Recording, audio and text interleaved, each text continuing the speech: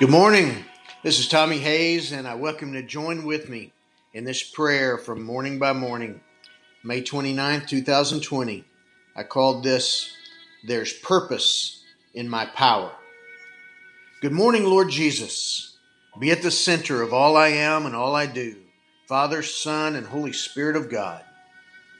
As we pray for a fresh and mighty outpouring of your Holy Spirit, of your power and love in these days of Pentecost now upon us, I hear you speaking in my heart. There's purpose in my power.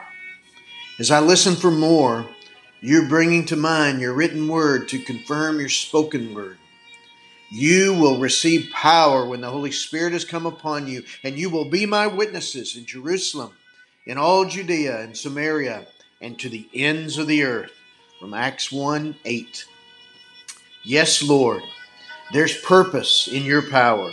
You empower us with your Spirit to be your witnesses. You empower us with your Spirit to share the power and the love of God in the name of Jesus everywhere you send us. And you empower us with your Spirit to confirm the truth of your word and the nature of your heart through salvation and healing and freedom in your name. From Mark 16. Then the Lord Jesus, after he had spoken to them, was taken into heaven and sat down at the right hand of God. And they went out and proclaimed the good news everywhere, while the Lord worked with them and confirmed the message by the signs that accompanied it. Mark 16:19-20.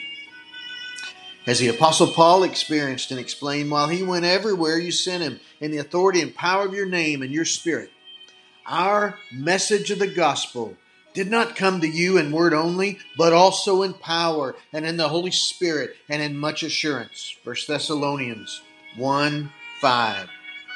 In seeing you confirm your word with your Spirit, as he bore witness to your name, he declared, my speech and my proclamation were not with plausible words of wisdom, but with a demonstration of the Spirit and of power, so that your faith might rest not on human wisdom, but on the power of God. 1 Corinthians 2, verses 4-5. It's no coincidence that the day of Pentecost comes at this time when our world so desperately needs a great demonstration of your great power, of your great love, through your people who are wholeheartedly watching and waiting on you for this great outpouring of your Spirit. Come, Holy Spirit. Come, Holy Fire. Come, Holy Power. The power to be witnesses of Jesus and the heart of our Father, to be witnesses of the love and mercy of God wherever we are and everywhere you send us in the authority and power of your name. Let this be an unprecedented Pentecost in these unprecedented times. In Jesus' name I pray. Father, I just pray your blessing upon this one joining with me in this prayer right now, God. We are expectant. We're waiting. We're longing for a great outpouring of your Holy Spirit in this Pentecost that is upon us, God. Let it be unprecedented in the display of your love and your power and your people. And may we be witnesses of Jesus everywhere we are and everywhere you send us, to the ends of the earth, in Jesus' name. God bless you, my friend. Hope to be with you next time. Bye-bye.